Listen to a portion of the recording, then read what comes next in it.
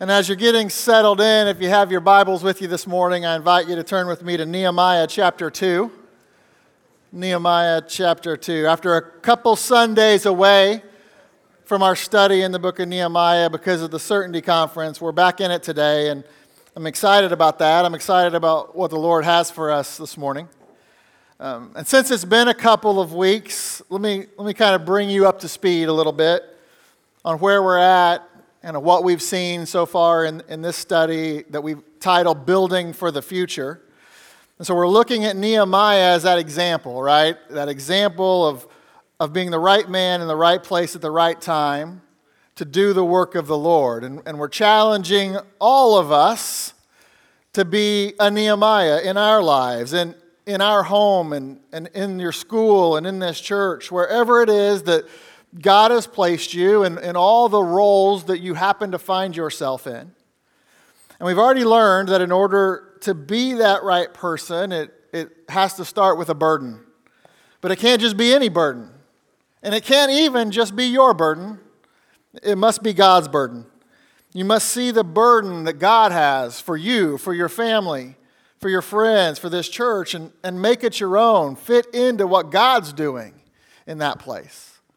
You know, Nehemiah heard the report from his brother about Jerusalem and how the walls were torn down, the gates were burned with fire, and how the groups of Jews that had returned from exile and they were living there, they were living in chaos. And Nehemiah had this comfortable job, right? He was the cupbearer for the king of Persia. And so he had a comfortable position. He was in a position of influence, living in the comfortable palace. But that report burdened him.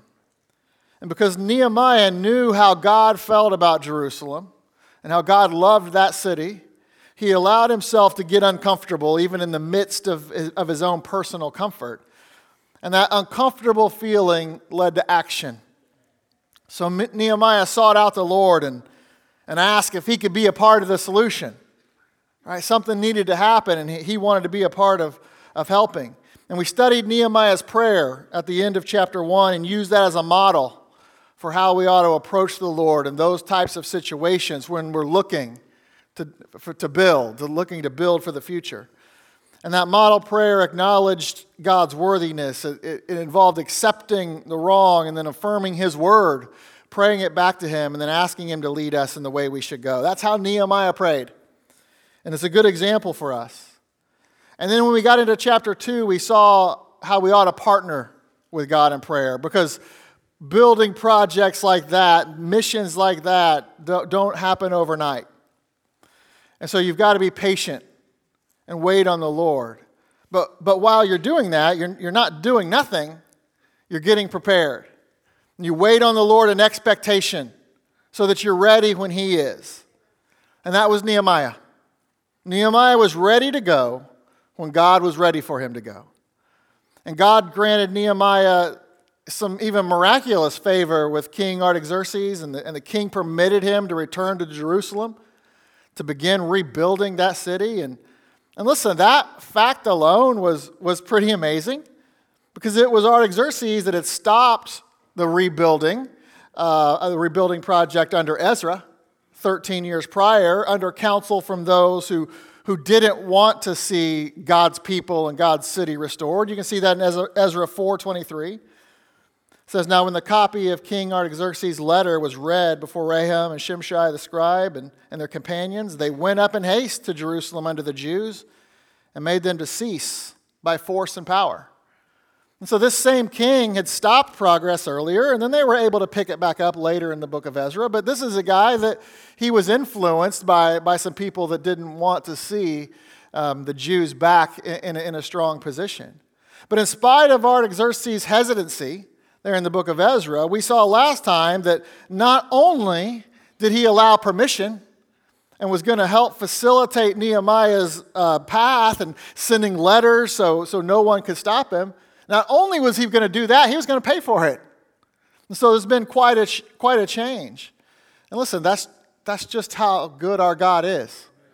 That when we are in His will and functioning in the way He wants us to function and seeking His will, listen, He can do some amazing things that people would never expect. So in our passage this morning, we're going to see Nehemiah go. He shows up in Jerusalem. He takes off. He finally arrives. And that trip from the palace there in Shushan to Jerusalem was 800 to 900 miles. So, kind of like a trip from here to Tulsa, Oklahoma, or Jacksonville, Florida. And obviously our boy wasn't hopping on a plane. He wasn't jumping in a car. He wasn't doing any of that stuff. And so this trip took some time. And we saw last time how he had already waited 4 months from the time he heard this report to the time he was able to have that conversation with the king. And now he's going to take off on this long journey. And it was rough terrain. They were traveling as a group. And I don't know how long it took because the Bible doesn't say, but it was very likely around a couple months. And what we're going to see this morning is that when they get there, even though, again, he had waited 4 months, now he's taking a trip that's taken maybe even a couple months. When he get there, you would think that he'd be so excited he's ready to just jump in and get to work. I mean, after all, he's doing the Lord's work. He wants to get going. But what we're going to see is that's not what he does. He actually pauses for a minute. He doesn't start with work. He starts with an evaluation. And there are a few things that we're going to learn about that we see Nehemiah evaluate. And they provide for us a good outline as we look to build our lives and our homes in this church for the Lord. And there are things that we need to evaluate as well. So I've titled this message, The Preparation of Evaluation. Because in order to be fully prepared for the mission, this is where you start. You start with evaluation. You've got to get God's viewpoint before you just go attacking things all willy-nilly. That could get you in trouble. There's a danger to that. You see, when it comes to this type of mission, too many people just jump right in before they know what they're up against or what they need for the work. And it even comes from a good place many times. It comes out of exuberance and excitement to work for the Lord. But there's a process. And Nehemiah understood the danger with moving too fast and being premature in his actions, even though he had waited now probably even 6 months. And listen, you know how that is. How many of you have made the mistake of starting something, some DIY project or whatever, and you started it and you jumped in before you really gave the proper time and energy to evaluating and researching and planning? Right? Yeah. Me too, Mike. I'm with you. Thanks, brother. And how'd that work out for you? Listen, I know the answer because I know how it worked out for me. This is kind of me and Jennifer to a T here. I mean, we're getting better as we have advanced in age. But we learned plenty of hard lessons on the way, that's for sure. But listen, a DIY project is one thing. But when we're talking about spiritual issues, the stakes are even heightened. If you mess up your bathroom floor, well, that's one thing. But if you mess up the spiritual mission of your home, that's another. So let's learn from Nehemiah this morning, the preparation of evaluation. We're back in chapter 2. We're going to pick up the story where we ended last time in verse 10, and then we'll read down through verse 16.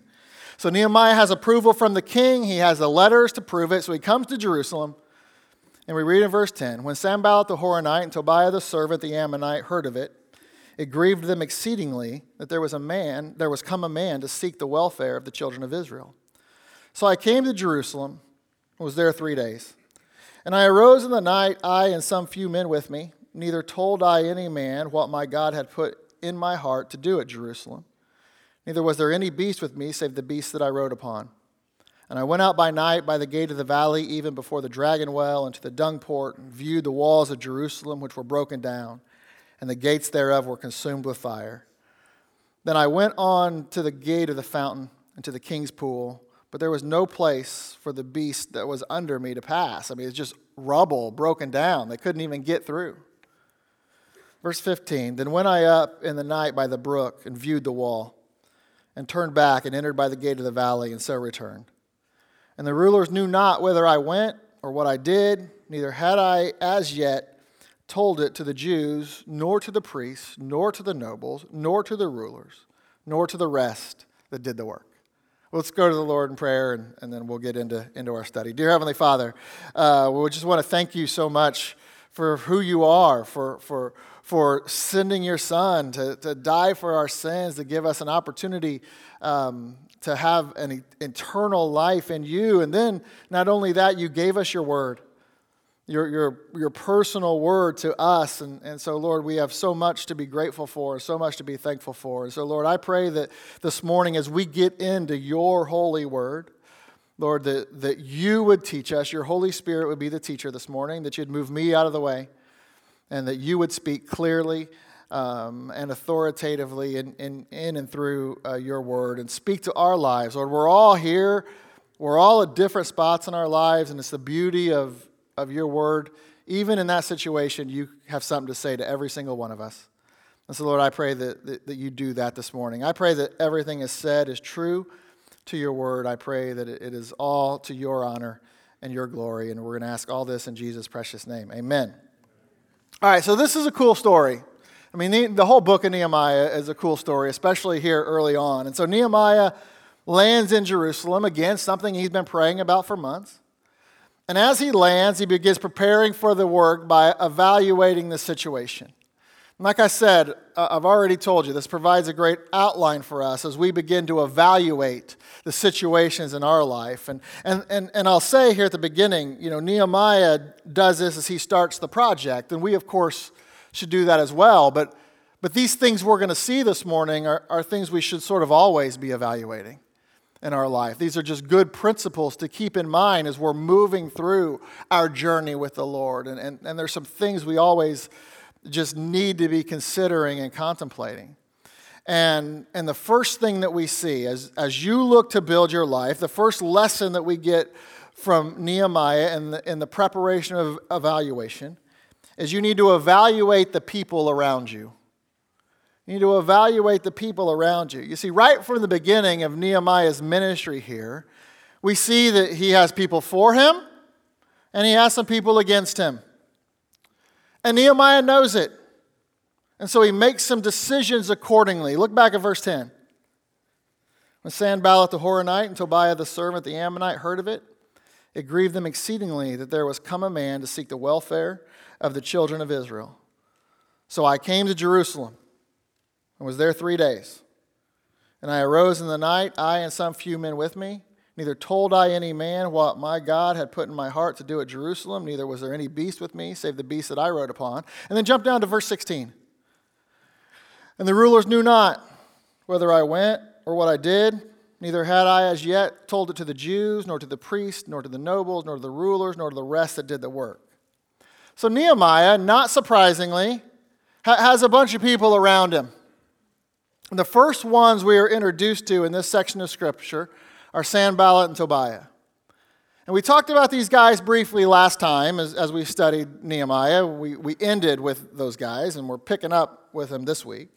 And we're going to talk about them in more detail next week. That we're really going to see them in full force in chapter 4. So I'm going to save the details of who they are and how they were trying to stop Nehemiah and this project for those upcoming weeks. But here's what I want you to see today. You must know that anytime you are trying to do a work for the Lord, especially if it's a new work coming from a new you, there are going to be people that don't like it. There will be opposition. Because Nehemiah was preparing for the work, because he was looking and evaluating, he knew it. He saw through these guys. And here's how I know that. I know it because of the very first word, the two-letter word at the beginning of verse 11, so. You see, in verse 10, that verse says that Sanballat and Tobiah were grieved exceedingly that there was come a man to seek the welfare of the children of Israel. But here, there in verse 10, it doesn't say that they said it out loud. Okay, not at this point. Now, by the time we get down to verse 19 of this same chapter, they're making their feelings known loud and clear. And they're openly mocking and laughing the work. But in verse 10, it just says they were personally grieved. Now, maybe they made it known, but it doesn't say that they did. So we can't be sure. It appears to me that they were just within themselves, that they were kind of undercover still at this time. But either way, I mean, Nehemiah knew who they were, and he knew that Ammonites and Moabites weren't friends of the nation of Israel. So he knew this, and so he was able to see through them, which is why he waited to check out the city. And even when he did, it was a secret mission at night. And again, I say that because of the word "so" to begin verse 11. And I'm not trying to insult your intelligence, but let me give you a very quick English lesson. It's been a minute or so for some of us. The word "so" is a conjunction here, and it means for this reason, or therefore. So, or therefore, the reason that Nehemiah came to Jerusalem and waited 3 days before doing anything, verse 11, was because Sanballat and Tobiah didn't like what he was doing, verse 10. You see, he was evaluating the situation, and specifically, he was evaluating the people around him, both friends and enemies. And like I said a minute ago, if you're trying to do a work for the Lord, if you're trying to build your life, if you're trying to build your home and your family, all for the glory of God, you will have those that oppose you. This is something you see all throughout Scripture, right? I mean, from the very beginning. Abel had Cain, and it just goes from there. Relatively early in Paul's ministry, you read this in 1 Corinthians 16:9. He says, "For a great door and effectual is open to me." That was the door to giving the gospel to the Gentiles. But not everyone loved that idea, because he said there are many adversaries. And at the end of Paul's ministry, as he's giving his final charge to Timothy, he said this in 2 Timothy 4:16, referring to his own ministry. "And my first answer, no man stood with me, but all men forsook me. I pray God that it be not laid to their charge." And what you need to understand is that if you're living your life for the Lord, you're going to have people, first of all, that outright oppose you and fight against you. That's the Sanballats and Tobias. But they're also going to have people that you thought were friends. And while they might not outright oppose you in the open, they aren't with you. And they aren't for you. And you find out that they really weren't your friends after all. And because of that, because we know that Satan is at work, you should constantly be evaluating who you're spending time with and who you're listening to and who has influence in and over you. Because sometimes, like I said, the opposition is in your face and is clear, but sometimes the opposition is sneaky. And they're opposed to you, but they don't want you to know it yet.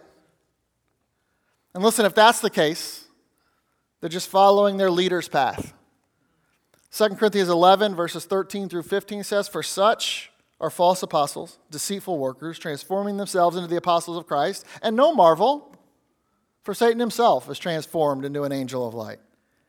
Therefore, there's no great thing if his ministers also be transformed as the ministers of righteousness, whose end shall be according to their works." You see, listen, and I think this is on your outline sheet. Not everyone who is by your side is on your team. And that's a lesson some people in here need to learn this morning. They don't want from you what God wants from you. And they may be family, they may be even friends that you've had for a long time. I mean, God forbid, but they may even go to this church. But if they're not going where you're going, you're going to have to ask yourself some hard questions and maybe make some hard decisions. And maybe, just maybe, you need to listen to Solomon this morning, who said in Proverbs 9:6, "Forsake the foolish and live, and go in the way of understanding." And the reason why is because of what Solomon also said in Proverbs 13:20, "He that walketh with wise men shall be wise, but a companion of fools shall be destroyed." And that destruction thing is something you should want to avoid. Some of you have already been down that road, and you know what I'm talking about. Who you spend time with and who you allow into your life on an intimate level, it matters. There's no doubt about it. Because here's the truth. The devil uses human agents in his work to stop the building projects in your life. So there may be people in your inner circle of acquaintance or even on your row right now, and they won't like it if you actually start living for the Lord. You see, the sad thing is that some of the greatest enemies of the church go to church every Sunday. Not everybody goes to church to praise the Lord and to hear from Him and to learn of His Word. But don't let that discourage you, because it just becomes a matter of perspective. So let me give you the right perspective. Let me give you the right way to look at it. One of the ways you can know that you're headed in the right direction is because opposition arises to make it harder. Just like Paul, if you're moving through a door that God is opening for you, especially if you're at a critical point in your life and you're evaluating kind of everything and you're making some changes and you're wanting to head in the direction with the Lord, Satan is going to try to stop you one way or the other. And using people around us, that's one of his main tools. So evaluate. Evaluate the people around you and spend time with those who are going the same way that you're going. Those who are serving the Lord, those who want the best for you, even if they get back nothing in return. He that walketh with wise men shall be wise. So when it comes to this point, here's what I want you to ask yourself. And then I have a question that goes along with each of our 3 points this morning, and they're all related to your willingness to be a Nehemiah and build your life and your home, be a part of helping us build this church, all to God's glory. And so here's the question for this point. Are you willing to walk? Are you willing to walk? And by that I primarily mean walk away. But for you it might also mean walk towards. So you clearly need to walk away from the Sanballat and Tobiahs in your life, even if you thought they were your friends. Listen, Nehemiah knew those guys weren't. But sometimes we have people that we thought were friends. Turns out they're not. Are you willing to walk away from them? Because the truth is, if you can't do that, you'll never be a Nehemiah. There's just too much opposition in your face. But maybe there are some people that you need to walk towards. It might not be enough to just walk away from the bad influences. You might need to walk towards some good ones so that you have accountability and encouragement to keep going and to keep fighting. Proverbs 11:14 says, where no counsel is, the people fall, but in the multitude of counselors there is safety. So you've got to evaluate those around you and make decisions accordingly and biblically. And then there's a second aspect to this point that I want to hit on very briefly. And this is really for leaders. And leaders in all areas of life. Leaders in the church, leaders outside the church. Nehemiah is a great book on leadership and leadership principles. And I want to give you one here. And this is related to those who are actually on your team. Because we saw with Nehemiah that he took a few men with him on this secret night mission. Right? That was verse 12. But here's the key. It was only a few. So as a leader, you've got to know who to keep in your inner circle. Even Jesus lived that. He had the 12, but then there were the 3, right? Peter, James, and John. But it doesn't even stop there. There was actually one, and it was John. According to the Bible, John was the one whom Jesus loved, and that's not to say that he didn't love the others. He absolutely did, but it signified a special relationship that he had with John. But then even beyond the fact that Nehemiah knew who his inner circle was, those that he took with him, he was still careful not to share his vision and share his whole burden too soon. We saw that in verse 12 and then again in verse 16. This is what he said, neither told I any man what my God had put in my heart to do at Jerusalem. Not even those who were riding along with him. Now, I suspect he told them something, but at this point, the full vision and the full burden was just between him and God. And listen, this is something that I've learned firsthand in life. Some leaders are too quick to share things. and to share their vision and all that God has put on their heart. And there's a danger in that because, as we're going to get to, you need to confirm first that this is actually where God wants you to go. Sometimes you think it is, but God's just moving you in a direction, and He's going to redirect a little bit. He just needs to get you moving first. And so you need to continue to evaluate things, and you need to actually know that this is where God has headed you. And let me just say, it's too soon if you haven't done all your homework yet. You see, Nehemiah at this point, he hadn't seen the city for himself yet. And he was going to be able to tell them soon enough, but the timing needs to be right. The last thing you want to do, especially as a leader, is get out ahead of God, even if it's a good work. So for all the leaders out there, be careful, be cautious, be patient, wait on the Lord and His timing. Saying some things too quick and moving too quickly can get you in trouble. I have seen it happen. So evaluate the people around you and evaluate all that you're saying to them. But you can't stop there. You can't just look at others. You must look at yourself too. So second, you need to evaluate the power in you. Evaluate the power in you. Now, this gets to everything we've been talking about these past couple weeks. Everything we talked about through the Certainty Conference, we hit on it last Sunday as we talked about, what now? What do we do now after the Certainty Conference?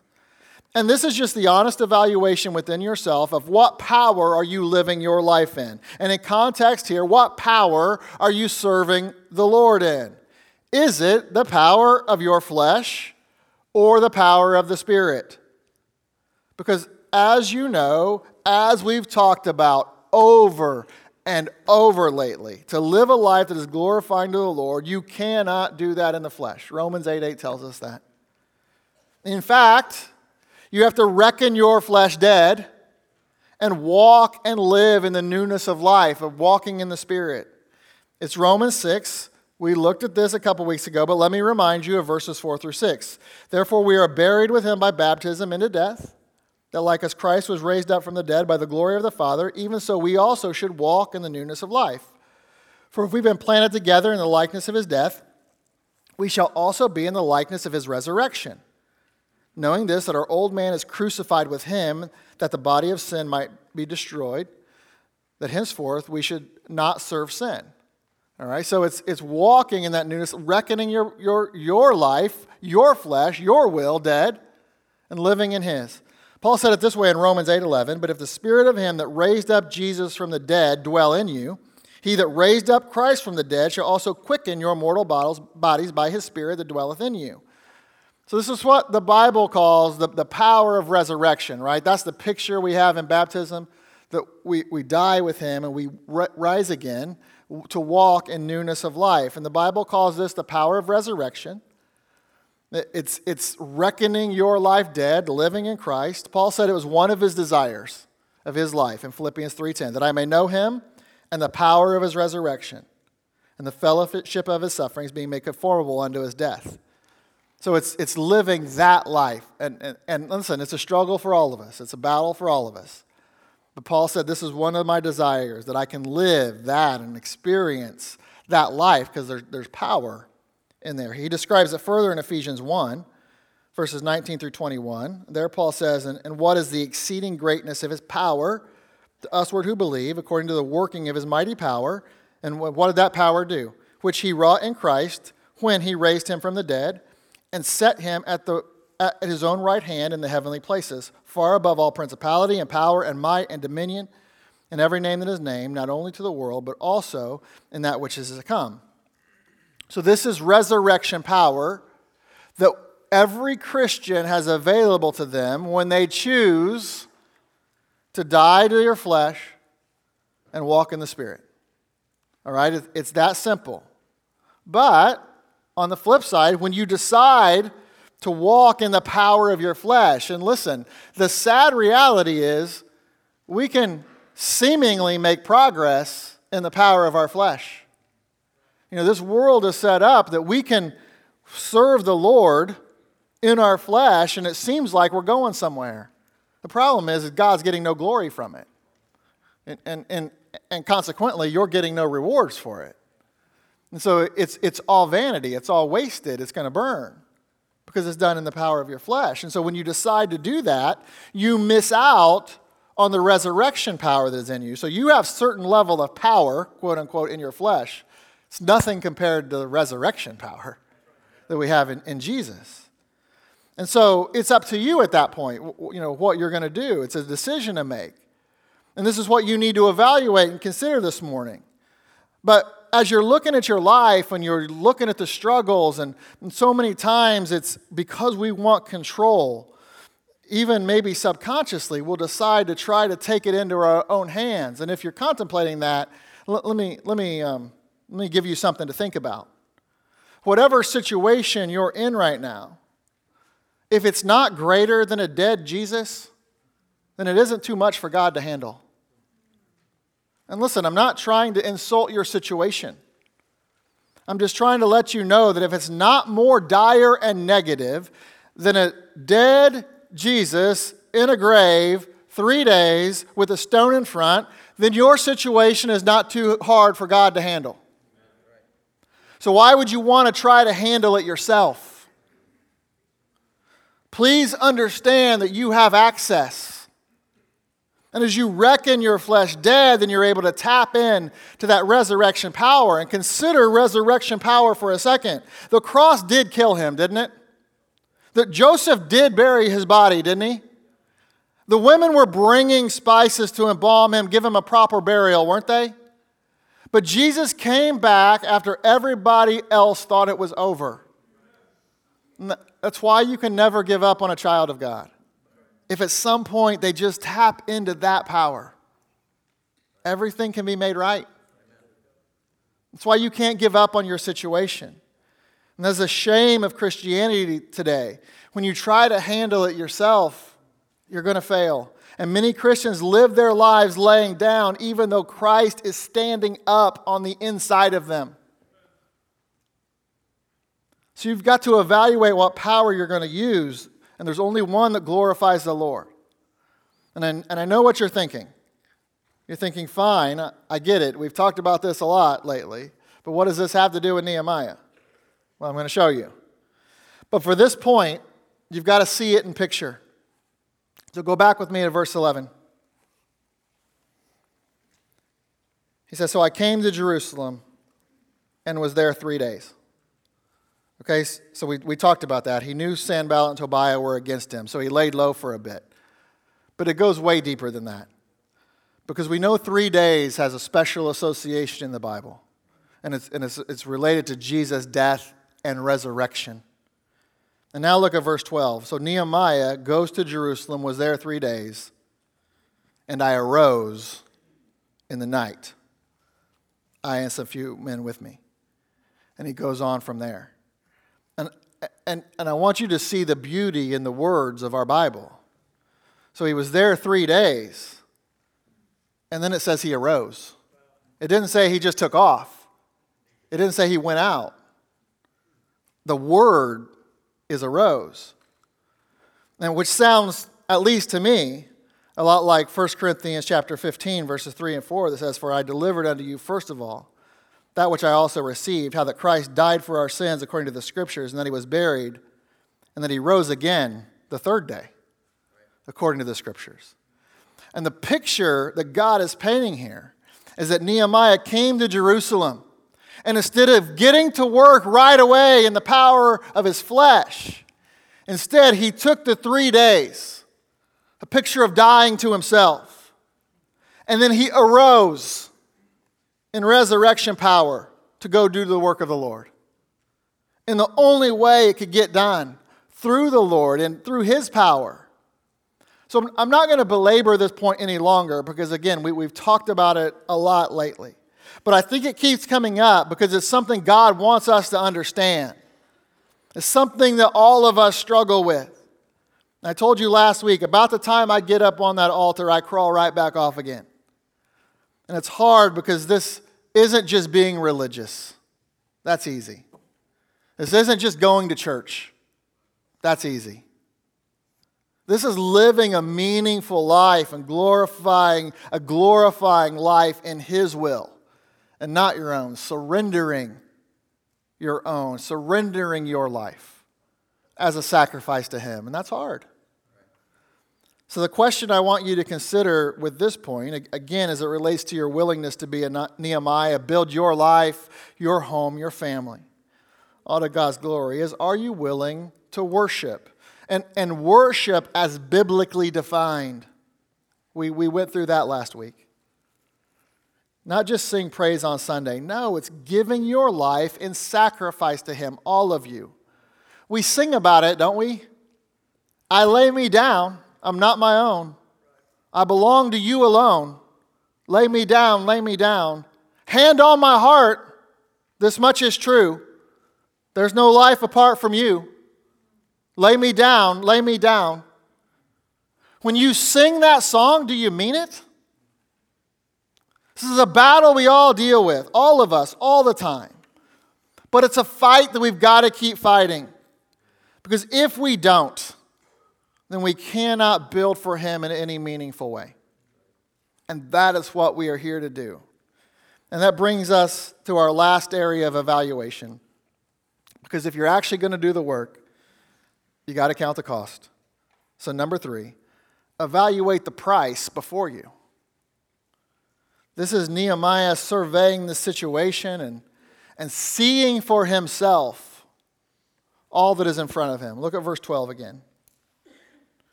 And I arose in the night, I and some few men with me. Neither told I any man what my God had put in my heart to do at Jerusalem. Neither was there any beast with me, save the beast that I rode upon. So we had a group with him, but he was the only one riding an animal. All the other guys were walking. And I went out by night to the gate of the valley, even before the dragon well, and to the dung port. And I viewed the walls of Jerusalem, which were broken down, and the gates thereof were consumed with fire. And when we get into chapter 3, we're going to see those gates specifically, and we'll take time to go through them one by one and see what they mean for us and what they picture in our life. In verse 14, then I went out to the gate of the fountain and to the king's pool, but there was no place for the beast that was under me to pass. And again, I said this in the beginning, it was all rubble and things were broken down and things were coming on top of it. And so it's like he couldn't even get his donkey or whatever it was that he was riding on through. There was no place for him to go. That's how bad it was. And then in verse 15, then went I up in the night by the brook and viewed the wall, and turned back and entered by the gate of the valley, and so returned. And the rulers knew not whither I went or what I did, neither had I yet as yet told it to the Jews, nor the priests, nor the nobles, nor the rulers, nor the rest that did the work. So I think you can see what's happening here. Nehemiah is coming face to face with his burden for the first time. But he doesn't react to the problem, and it was a real problem. I mean, it was as he had to see it firsthand. You know, he had heard the report from his brother, and he trusted his brother. He knew his brother wasn't lying to him, or at least he didn't think he was, but he had to see it for himself. And he had to check it out, and so now he's seeing it. And he's seeing what is all in front of him. But, again, he doesn't react in the moment. He waits on the Lord. He waits those 3 days as a picture of spending time resting in the Lord, as a picture of reckoning himself dead. And then he goes on this fact-finding mission.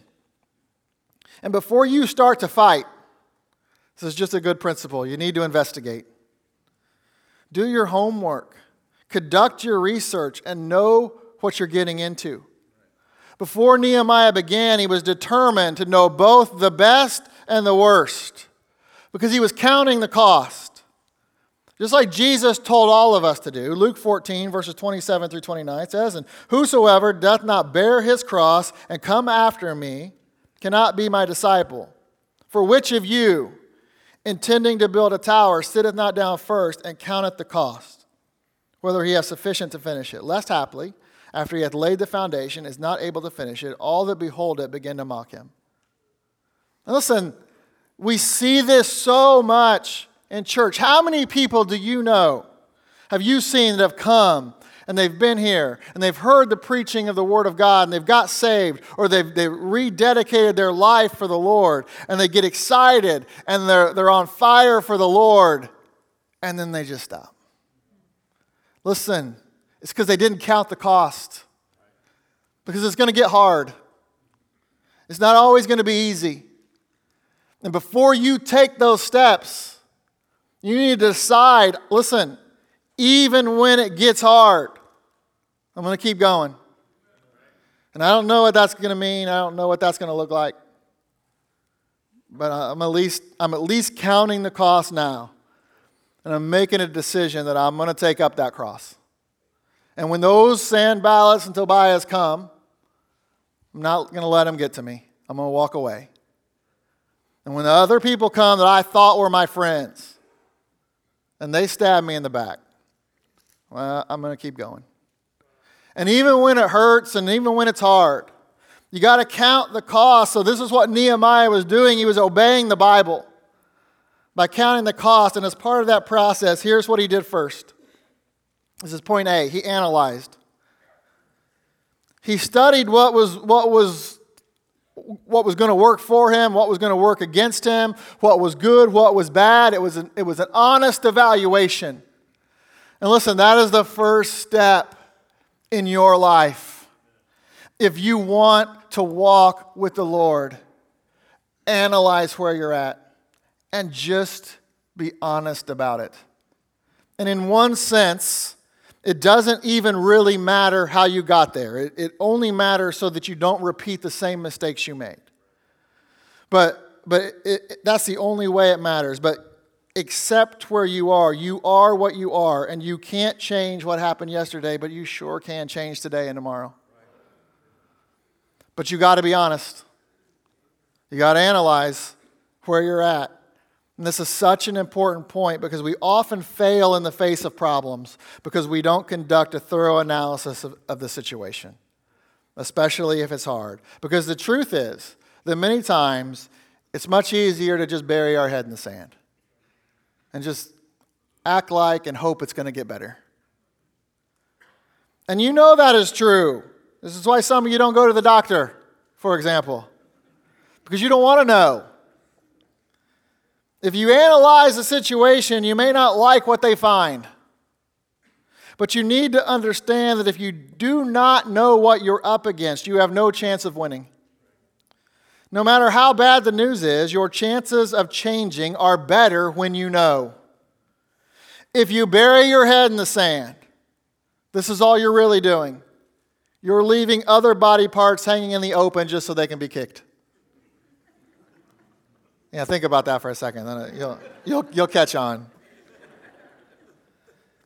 And Nehemiah was smarter than that. And he wanted the best chance possible, so he analyzed the situation. He found out the facts, no matter how bad they were. And they were bad. But at least he was honest. At least he knew what he was up against. And there's another good leadership principle here, because in finding out those facts, he got in there and he figured things out himself. He did not send somebody else to do this for him. He went himself, because in life, there are some things that you cannot delegate. You've got to be there. You've got to get in. You've got to get your hands dirty yourself. So, for example, moms and dads, you have got to parent your children in the nurture and admonition of the Lord. Please don't trust the public school system to do it. You know they won't. And listen, don't even put that on us. We will help you. We want to help you. But ultimately, God is looking at you to do it. So when it comes to building your life, your home, helping us build this church, can I encourage you today to do some walking before you do a lot of talking? Do some fact-finding and take inventory of the need. And don't be driven by the emotion of the moment. But plan your ministry involvement. Plan how to organize your home to the Lord's glory. Because here's the thing that we lose sight of sometimes. If a vision is important, it's not always urgent. And hear what I'm saying. This is biblical. I'll show it to you. If it's important, it doesn't always require immediate action. That's why Habakkuk says in Habakkuk 2, verses 2 and 3. Many of us know these verses. Write the vision, make it plain upon the tables, that he may run that readeth it. But what we do a lot of times is we skip verse 3. For the vision is yet for an appointed time.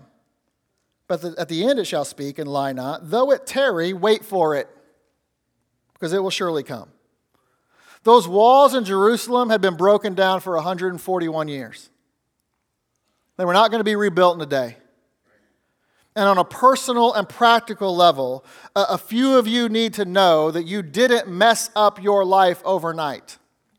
So don't expect to rebuild it in a day. It's going to take some time. And that's okay. As long as you're moving in the right direction, as long as you're being honest with yourself and knowing where you're at and calling it for what it is and then taking the steps to change. Give it the time it deserves and don't give up too early. That's what people do, and they are genuine and sincere in wanting to change for the Lord. But it gets hard. They didn't fully count the cost. And so they give up. And he's given up too early. No, wait for it. It's worth it. This is what this whole point is about. Is don't give up. Count the cost. Be honest. Fight for it. But then also, don't expect to get out of it for free. It's going to cost you something. That's why you have to count the cost. That's why you have to do an honest evaluation. There's going to be maybe some hard work in front of you. And that gets to the real answer for building your life or your home. Because the truth is, it does go a step deeper than just counting the cost. You need to be willing to not only count the cost, but also spend whatever it takes. Whether that's getting rid of people in your life that aren't moving in the same direction you're moving, whatever it is. And listen, the Bible tells us how to do this and where to find the right thing. Listen, I'm not a financial advisor at all, but I'm about to give you the best financial advice you will ever receive in your life. It's Proverbs 23:23. Buy the truth and sell it not. Buy the truth and sell it not. Also, wisdom and instruction and understanding. Listen, if you want to build like Nehemiah, then you need to get the truth at any cost. Whatever it is, be willing to spend it. You can't pay too much for it. Proverbs 16:16 says, how much better is it to get wisdom than gold and to get understanding rather than to be chosen than silver? How much better is it to get wisdom than gold? And it's an exclamation point there, but it's a rhetorical question because it's so much better. Psalm 119 verse 72 says, the law of thy mouth is better unto me than thousands of gold and silver. Listen, analyze the situation, be honest where you're at, count the cost, and then pay the price. That's an investment in eternity that will pay dividends. It's the best financial advice you'll ever receive, I promise you. That will give you the spiritual eyes to see what you need to see, even in a dire situation, which leads to our second step in this process. Because after Nehemiah analyzed and he went through the gates, then he visualized. And you need to visualize your plan in action and your strategy working. Nehemiah took the time to analyze everything. He went from the west to the south to the east, but look at verse 15. And I want you to see what he does. He says, then, he's going through the analyzation process. Then went I up in the night by the brook. And so the brook was above the city. He went up by night in the brook and viewed the wall and turned back and entered by the gate of the valley and so returned. So here's what he did. After he rode around to acquaint himself with the details and he was analyzing the situation and just seeing how bad it was, then he climbed the hill so that he could see the big picture. So he could see it all laid out before him. And just as a kind of a side note, he did all this while others were sleeping. And it was night, but Nehemiah was wide awake. And he was taking it all in. And he was conscious of the desperate need that surrounded his city, that surrounded God's city. And he wanted to see it. And that's an important point because people who can see God's plan for their life and they can take it in, those are the people that are awake while everyone else is sleeping. And they are planning and working while other people are comfortable in their bed. And the Apostle Paul talked about this too, because we are to work our light in the dark night of this church age here at the very end. In Romans 13, verses 11 and 12, Paul said, "And that, knowing the time, that now it is high time to awake out of sleep. For now is our salvation nearer than when we believed. The night is far spent, the day is at hand. Let us therefore cast off the works of darkness and let us put on the armor of light." So can you see that? Can you see that the day is at hand? Because if you can, then you should be able to see the need. That's why Nehemiah went up above the city and looked down upon all of it to see it all together. Because when you're in the midst of it, sometimes it's hard to see the overall need. And he saw all that needed to take place, and he saw the need, and he saw God's hand and how he was going to lead him. He was acutely aware of the need, but before he ever recruited a mason, before he ever laid a brick, he visualized it all. And he visualized the outcome. And if you don't see the victory and believe that it's possible within you, if you're in the power of the Lord, the resurrection power, if you don't think it's possible, then you're not going to recognize it, even if it's right in front of you. You got to see it working in your mind and believe that God loves you enough to help make it happen. Right? We all know Michael Jordan. I mean, I know there's another basketball player around these parts, but I believe Michael Jordan to be the best basketball player that ever lived. Right, Brenton? Amen. Yeah, that's right. This guy, he averaged 30.1 points a game for his career. He was once asked how he did it, how he was able to just consistently score so many points. Here was his answer. This was a quote. He said, there's an easy way to get it. Break down 7 points a quarter. That's 2 to 3 layups, 2 to 3 free throws. You get hot one quarter, you might have 11, 12, 13 points one quarter. That was his answer. Like, this is stupid. Why are you even asking me this? So he broke down his goal, his big goal, into smaller goals. And he started out with a vision in mind, and he did whatever it took to make his reality match his vision, one quarter at a time.